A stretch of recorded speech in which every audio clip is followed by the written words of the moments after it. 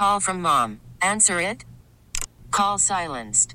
Instacart knows nothing gets between you and the game. That's why they make ordering from your couch easy. Stock up today and get all your groceries for the week delivered in as fast as 30 minutes without missing a minute of the game. You have 47 new voicemails. Download the app to get free delivery on your first 3 orders while supplies last. Minimum $10 per order. Additional terms apply. T-Mobile has invested billions to light up America's largest 5G network, from big cities to small towns, including right here in yours. And great coverage is just the beginning. Right now, families and small businesses can save up to 20% versus AT&T and Verizon when they switch. Visit your local T-Mobile store today.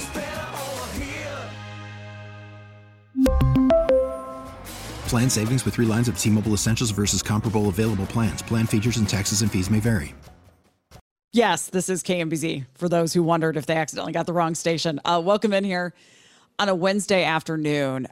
So the Kansas City Star has been doing a series that they call Reality Check, that's doing a deeper look at some of the decisions that are being made in our court system and with lawmakers. And they highlighted a story that has us asking a couple of questions. If sentencing guidelines for a crime change after someone is sentenced for that, should their sentence be changed based on the new guidelines?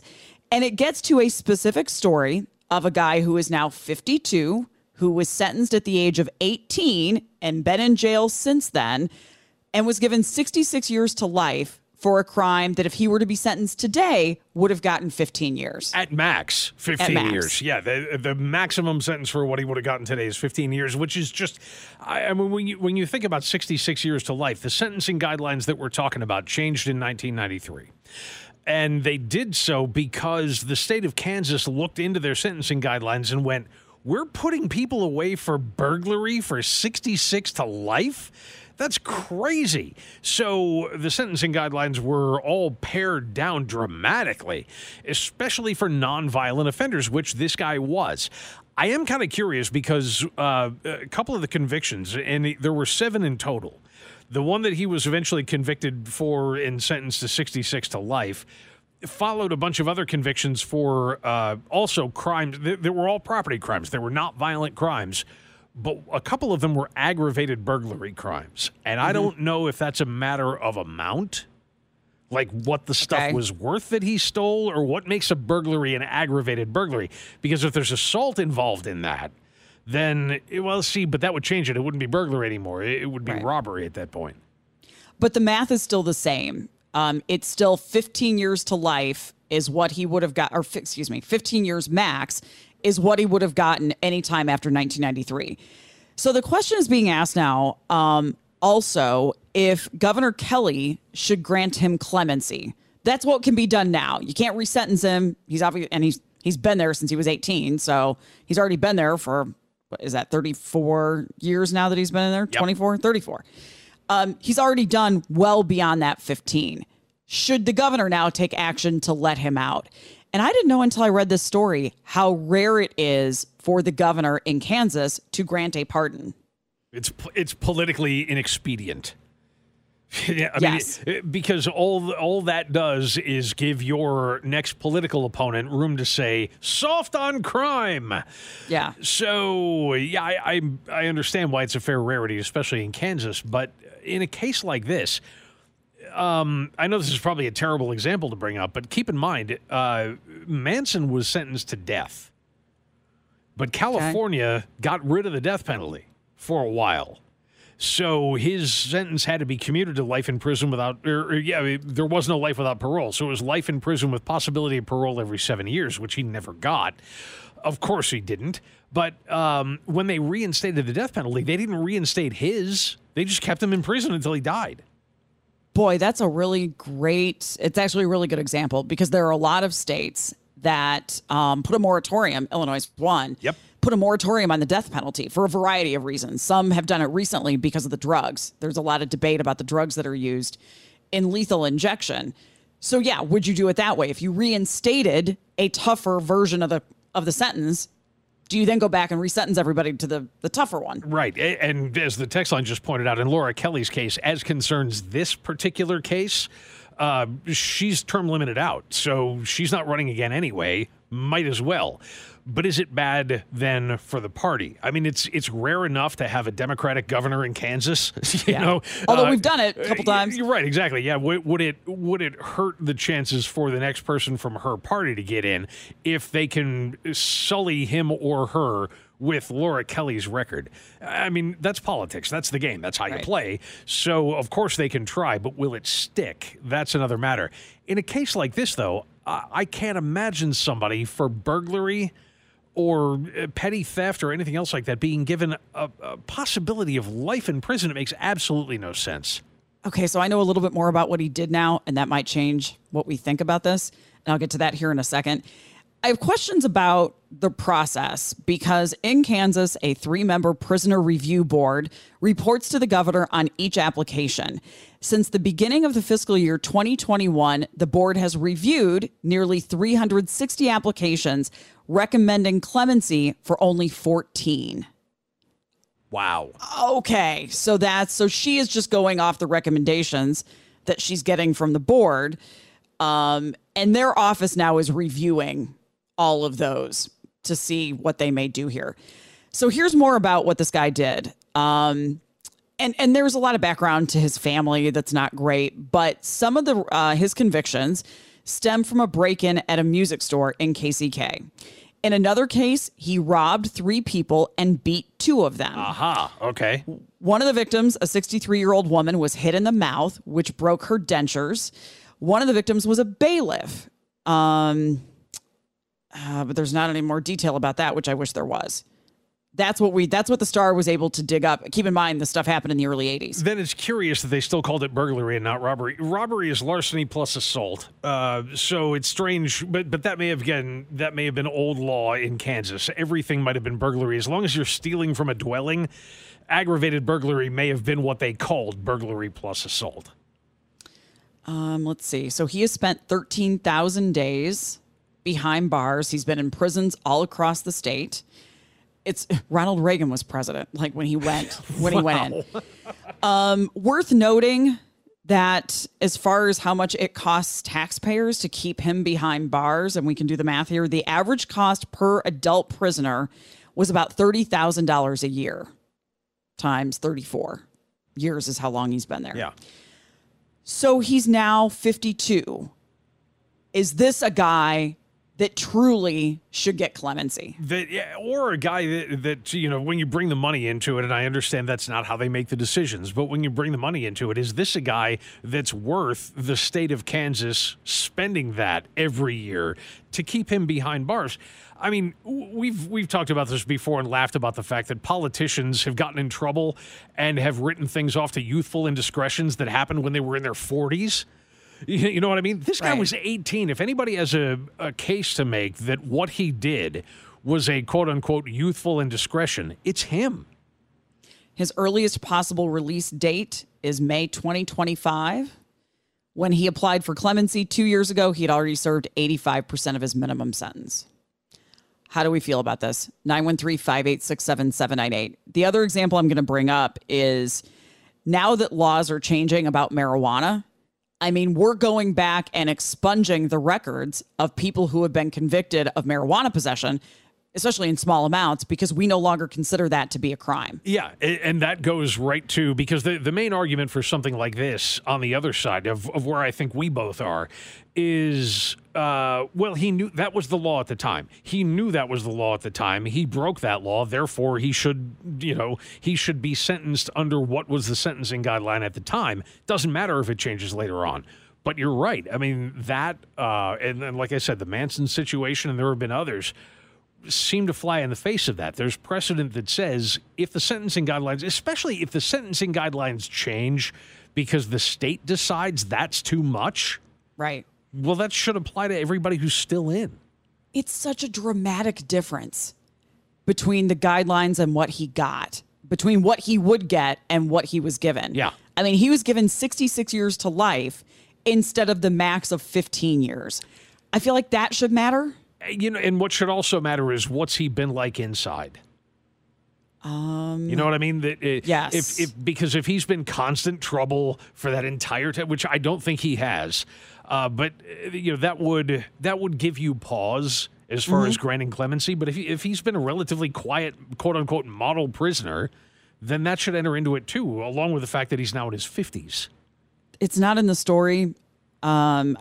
And I would imagine it wouldn't be in his clemency application if he wasn't a good prisoner. Yeah, right. So we wouldn't know that. It just says over the decades, he learned how to weld, served as a caretaker, and trained service dogs to assist people who are disabled. He helped to raise money from prisoners to support various charitable causes. At the Lansing Correctional Facility, he worked as the kitchen's main cook. And when he gets out, hopes to open a food truck or a restaurant. And some of those things you're not eligible to do if you're trouble. Right. So this feels like the one, this feels like this justifies letting him out. But if you want to argue he should stay in there, 913-586-7798. I will listen to the arguments. Maybe there are things we're not thinking of. Absolutely. Always possible. 913-586-7798 will get you in. We'll take a break. Be back with your comments next on KMBZ. All right, if you missed the beginning of this story, give us a second here to recap what is kind of involved. But there was a story in the Kansas City Star highlighting a case that is being asked of the governor for clemency. You have a guy who was sentenced to 66 years to life for a series of charges, including a robbery. He was 18 years old at the time. He's 52 now. In the time since he was sentenced to 66 years to life, the sentencing guidelines changed. And were he to be sentenced today, he would have gotten at max 15 years. And as they point out in the article, he has seen people who were convicted of murder come and go from prison while he's been in. So that's how much the sentencing guidelines changed after the 80s were over and things were rethought in the early 1990s.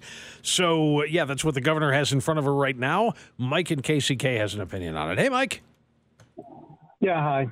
How you guys doing? Doing all right. What do you think? Great. If you go to do a Google search for KDOC-KASPER, you can actually go see what his disciplinary record was while he was in prison. Okay. Have you done that already, or do we need to do it? You're going to need to do it. I'm on a phone.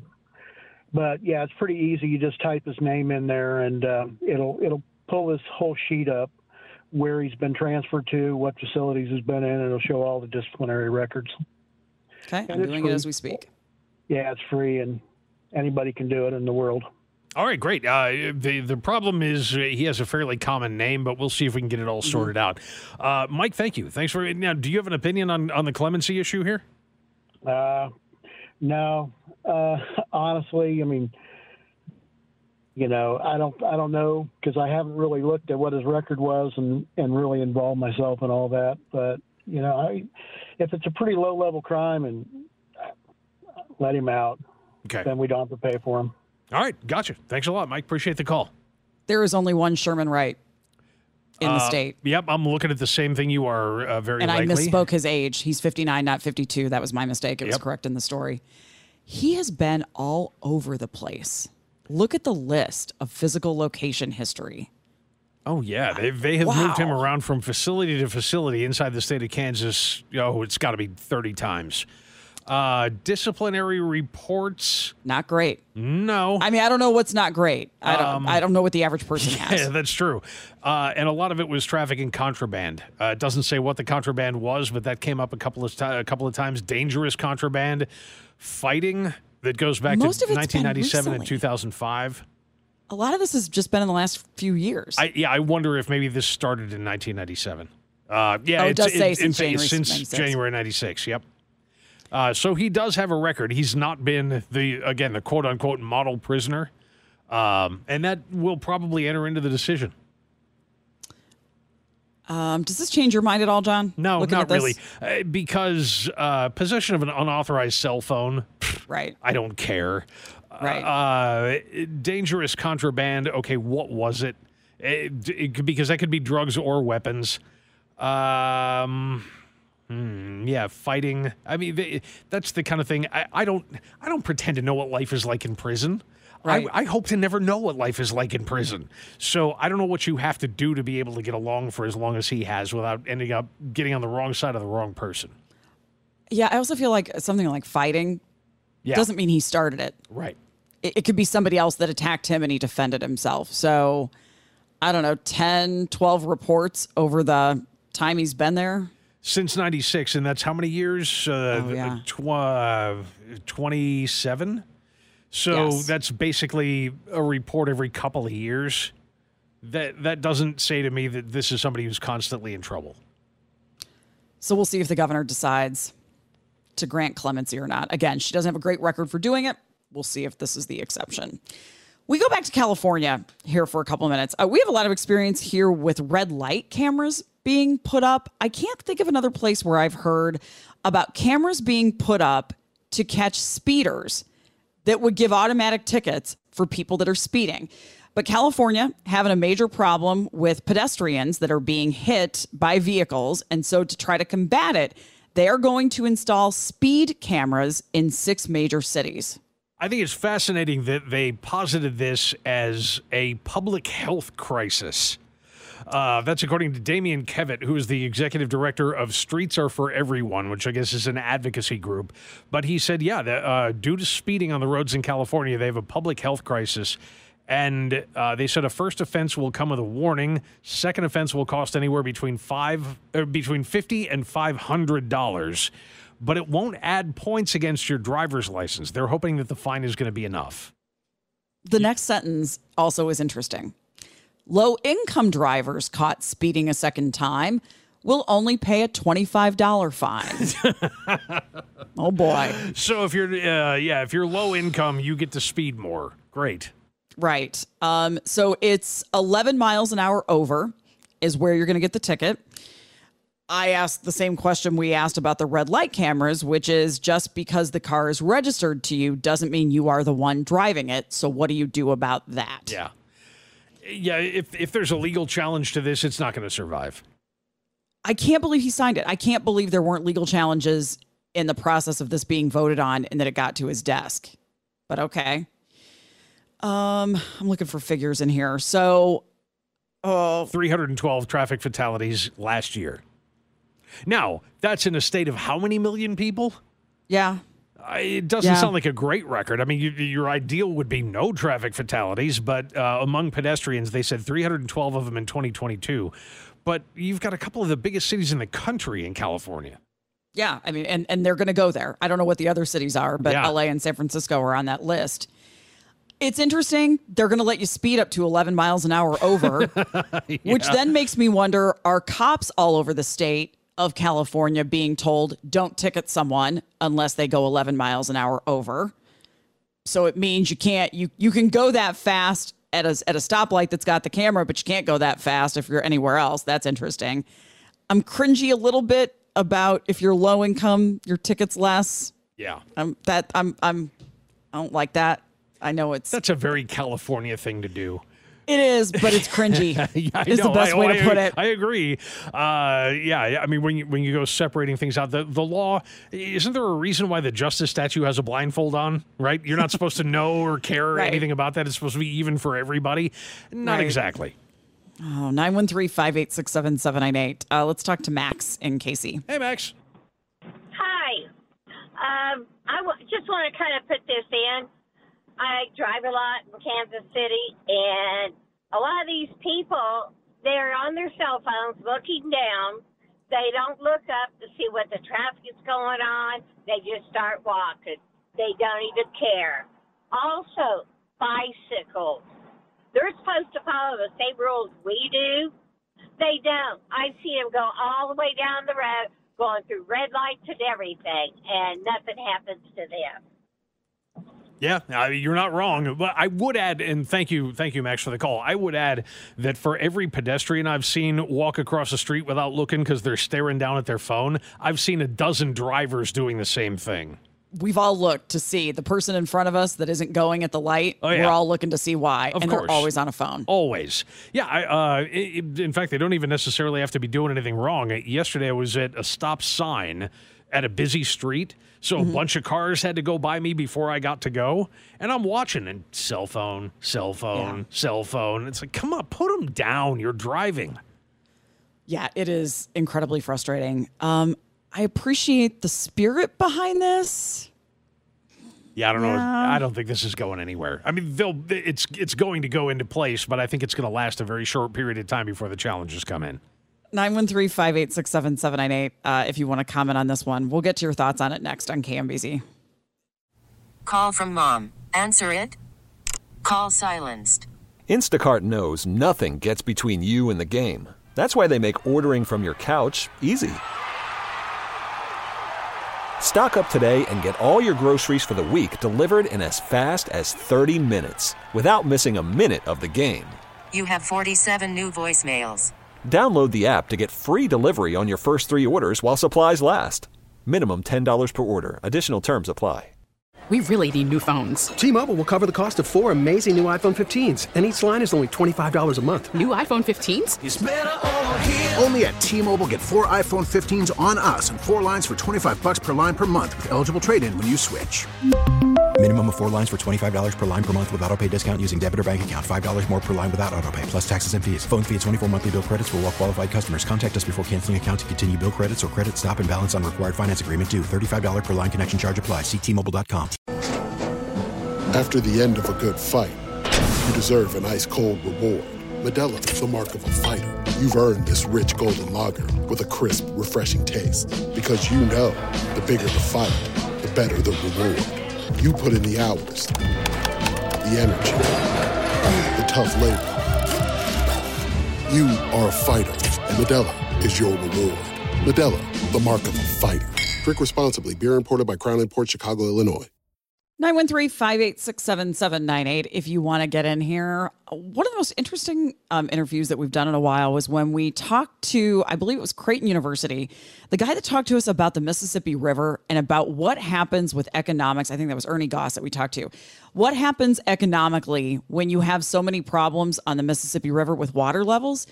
Here we are again at record lows. Yeah, and you're right, exactly. We talked about this last year because it ended up in a crisis situation where you could not get barge traffic up the Mississippi River or down the Mississippi River past the beginning of the Mississippi Delta. So anything south of Memphis was really affected by this. Well, here we are a year later, and it's so funny. As I was thinking about this morning, you know, a year and a half ago, we were talking about the terrible drought in California. And how, you know, the levels in Lake Mead, which is Nevada, but still that same area of the country, were so dramatically low. And then all of a sudden we had a winter that had snowfall like crazy, and we've had rains like crazy. It's not over, the drought out there, but it's been alleviated a tremendous amount. Last year, we were talking about record low levels on the Mississippi River. This year, we're talking about record low levels on the Mississippi River. The northern central plains did not get anywhere near the snowfall over last winter or the rainfall over the spring and summer that they normally get. So we're even worse off this year south of Memphis, in Memphis and along the Arkansas border than we were last year at this time. Okay, so to make the river navigable, the Army Corps of Engineers routinely dredges the river, Mississippi, get the sediment and debris out of there, and so that it stays deep enough so that the barges can go through. But there's only so much you can do. Drought requires more dredging. And so earlier this year, they started dredging at known spots that need more frequent maintenance and doing extra ones to help in the work.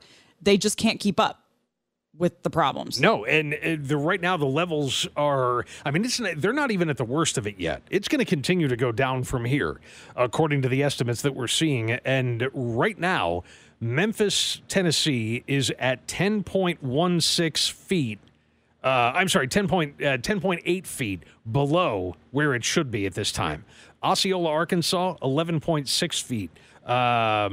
Let's see, what else is in here? There's a couple of places that are working on 12 feet below their where the river level should be. And they're just not going to be able to get barges through there. And this is the time, by the way, when a lot of the grain and coal and everything else, this is high time to move that stuff up and down the Mississippi River, and they're not going to be able to do it. I don't have to be an economist to know this is bad. Barges are not being filled to capacity. And also not running them, but they're just putting less weight on them. So they float higher, yeah. Right, because they're hitting the bottom of the river at the loading dock, Well, so then you have to do them more often. You're wasting capacity on barges, so you have to run them more often. So that's going to cost more. I asked kind of a dumb question. Is it possible to put more water in it from somewhere? From where? I don't know. Yeah, that's really the problem with doing that.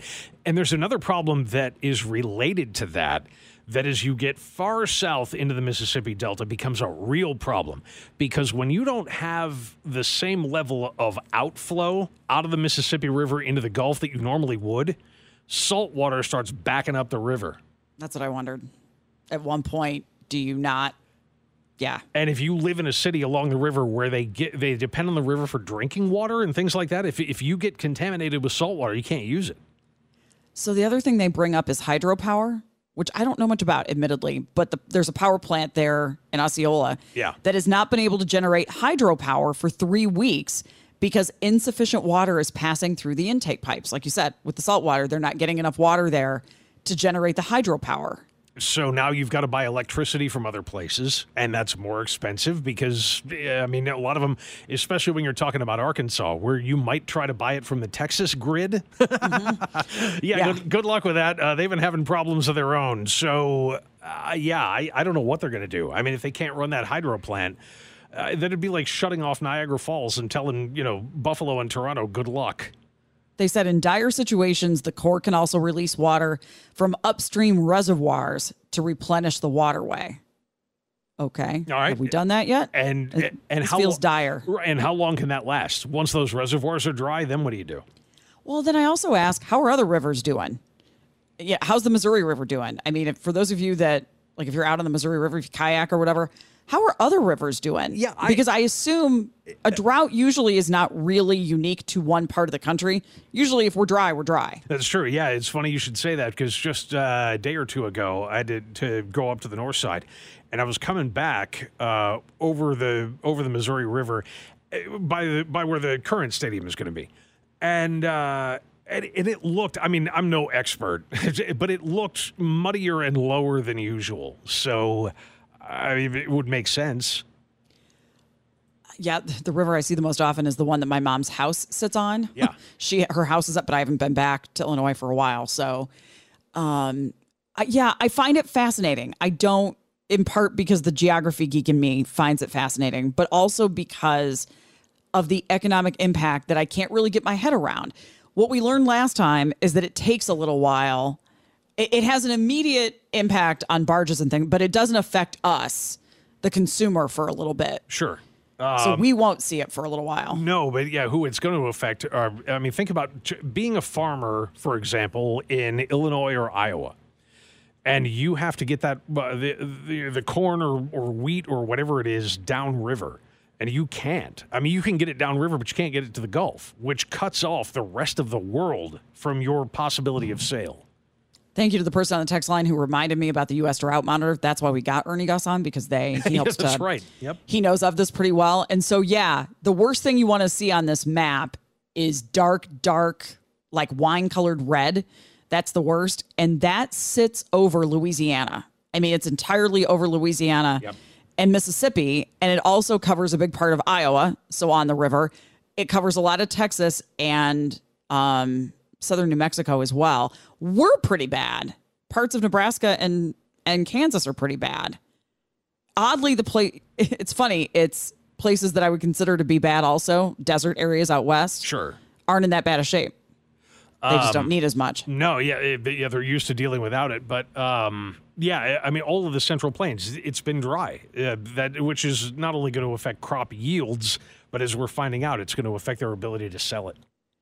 If you have experience with this and want to give us insight, 913-586-7798. Some of you were texting in.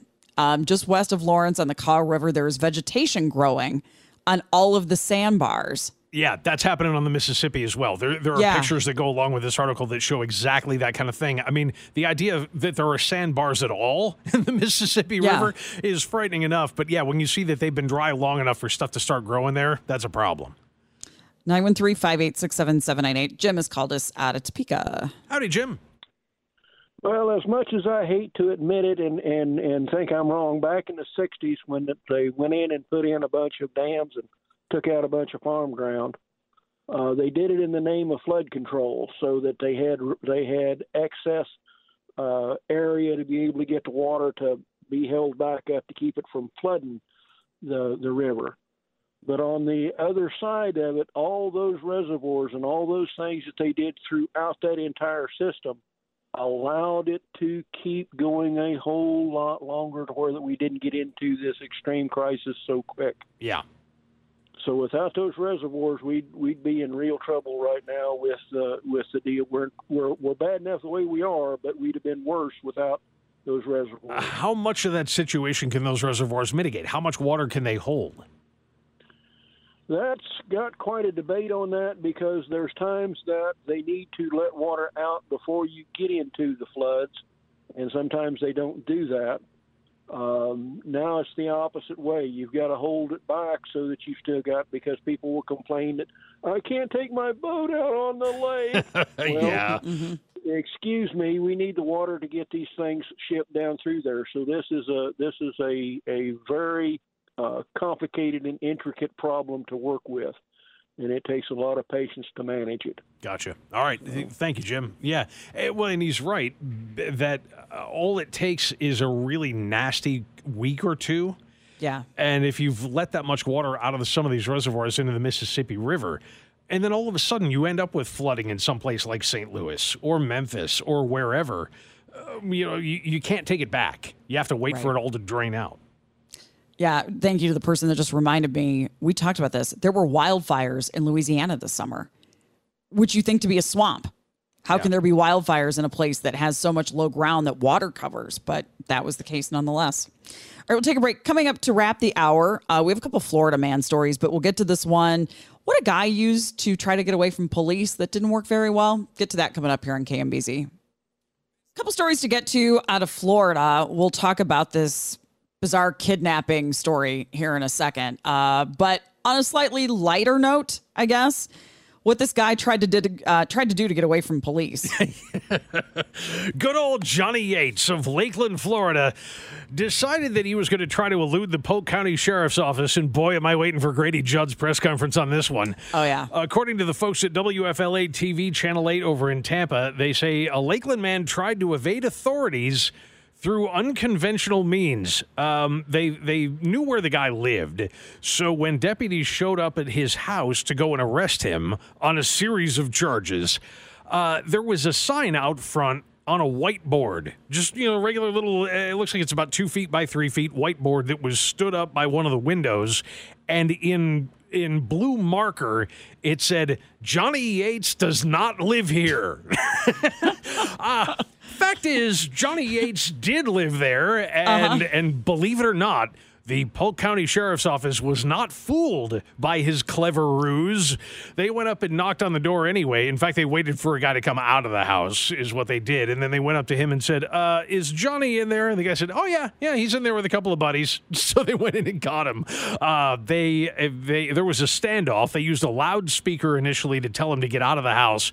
But after about an hour of waiting for him and being really sick of waiting for him, they fired smoke canisters in. I like where he was hiding. Oh, yeah. In a modified chest of drawers.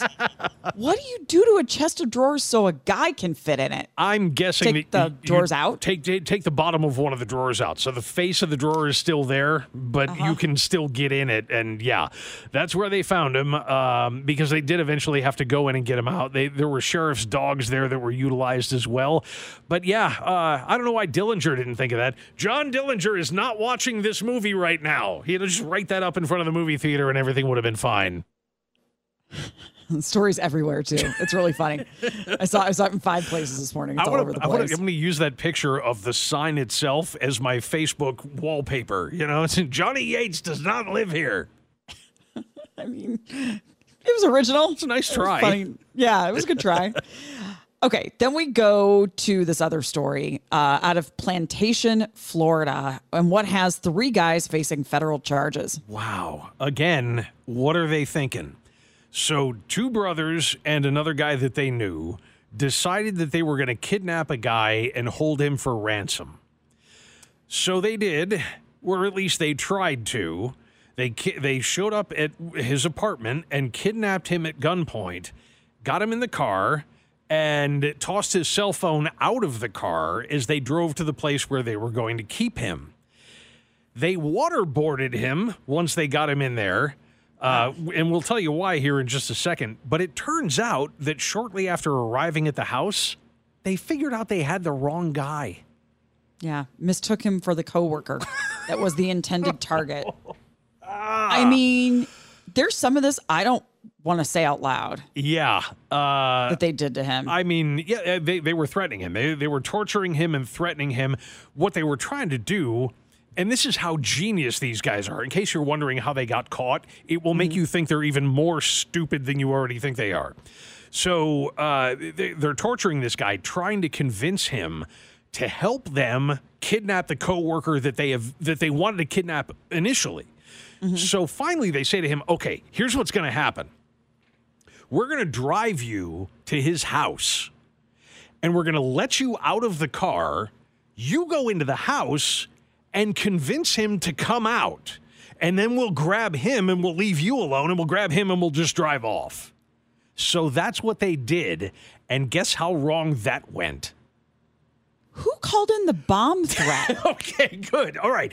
So because it just says the man, right? And I'm not clear on which of these men they're talking about. The victim. So the guy that they initially kidnapped, they drove him to the house of the coworker under the auspices of him going in and getting the other guy to come out.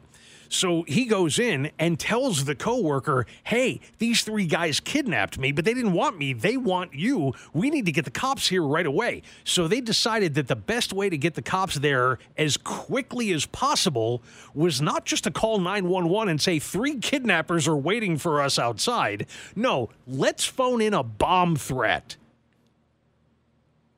Okay. Because it's Florida.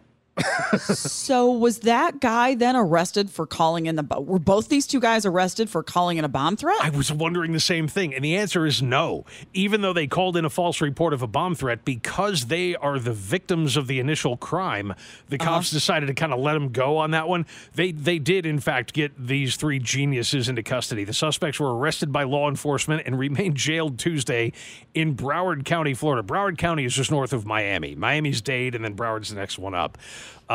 These guys, 32, 29, and 33 years old. None of them has had a court appearance yet. Lawyers for the brothers did not immediately respond to comments sought by the media. Imagine that. I bet. And the other guy doesn't even have a lawyer listed yet. They face a maximum life prison sentence if convicted. I want to know how they ended up getting the wrong guy. What led them to the first guy? Wouldn't you love to know? Yeah. Yeah. And same name. I mean, like, what was it? Did they really think, okay, all 3 of them agreed that when we drive this guy to the other guy's house, he'll go in there and get him for us? Yeah. As opposed to, calling police or the second you let him out of your sight. Right. Wrong move. Not to mention, this is the guy you just waterboarded. Right. He's a little angry at you. You think he's going to help you? Okay. Yeah, the list of things that they did to him, you wonder, who was the mastermind behind this plan? Yeah. You thought it was a good idea. Well, yeah, they are a bunch of savory-looking characters. I love the face and neck tattoos on the one dude. That's some extensive work there. All right, and then before we turn this over to Dana and Parks, you kind of picked on the wording in the story about the cash reward for the U.S. Postal Inspection Service. Yeah. They've done it again. Who is this? WHIO-TV out of Dayton? Yes. And I believe, it was their own report. Because this is not a wire service report, like an AP report. So here's the intent. It's very short. The story is very short. It says the U.S. Postal Service, the U.S. Postal Inspection Service is offering a cash reward for information leading to the arrests of suspects in an armed robbery of a letter carrier in Dayton. A USPS letter carrier was robbed at gunpoint for their arrow key on October 14th near 4641 Merrick Drive, according to the spokesperson for USPIS. The carrier was not injured. Suspects are still at large. Then they go on to describe the suspects. That's it. That's all they say. Yep. Very quick. Leaving us to wonder, the hell is an arrow key? I Googled it, and you know what came up? Well, an arrow key are those 4 things on your computer keyboard that point up, down, left, and right. Those are your arrow keys. And I was like, okay, I don't think that's what these guys were trying to steal. Okay, so I'm Googling Postal Service arrow key and see. But yes, it wouldn't be, they should have included, because I didn't know either. Right. It's a universal key. It's the fancy word for the universal key that they use to open up all the mailboxes at once. Oh, like a skeleton key that lets you get into every, so you don't have to carry 5,000 different keys if you're emptying mailboxes and putting the letters into your truck. And you could see why burglars would want one of those, because then they could just open up any mailbox in town and steal all the stuff that's inside. Yeah, supervisors assign them 1 per route to the letter carriers. Yeah, and I guess 1 key opens up every box in a certain zip code or whatever, so they can keep track of them all. Yeah, that makes sense, but it seems like they should have put that maybe in the article. Or called it the common word. Call it universal key. Right, yeah, a skeleton key for the mailboxes, whatever. Don't just leave something in there and then leave us hanging as to what that is. Journalism at its finest, as we pick on our own industry. All right, we'll leave it at that. We'll be back tomorrow here on KMBZ. T-Mobile has invested billions to light up America's largest 5G network, from big cities to small towns, including right here in yours. And great coverage is just the beginning. Right now, families and small businesses can save up to 20% versus AT&T and Verizon when they switch. Visit your local T-Mobile store today.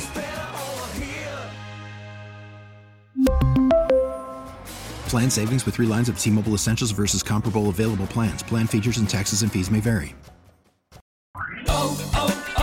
O'Reilly. Protect your vehicle's engine with a full synthetic oil change and save with Mobile One at O'Reilly Auto Parts. Purchase 5 quarts of Mobile One full synthetic motor oil and receive a $10 O'Reilly gift card after rebate. See store for details. With your Mobile One purchase, you'll also receive 2 times points during O Rewards Bonus Points Month at O'Reilly Auto Parts. O'Reilly Auto Parts.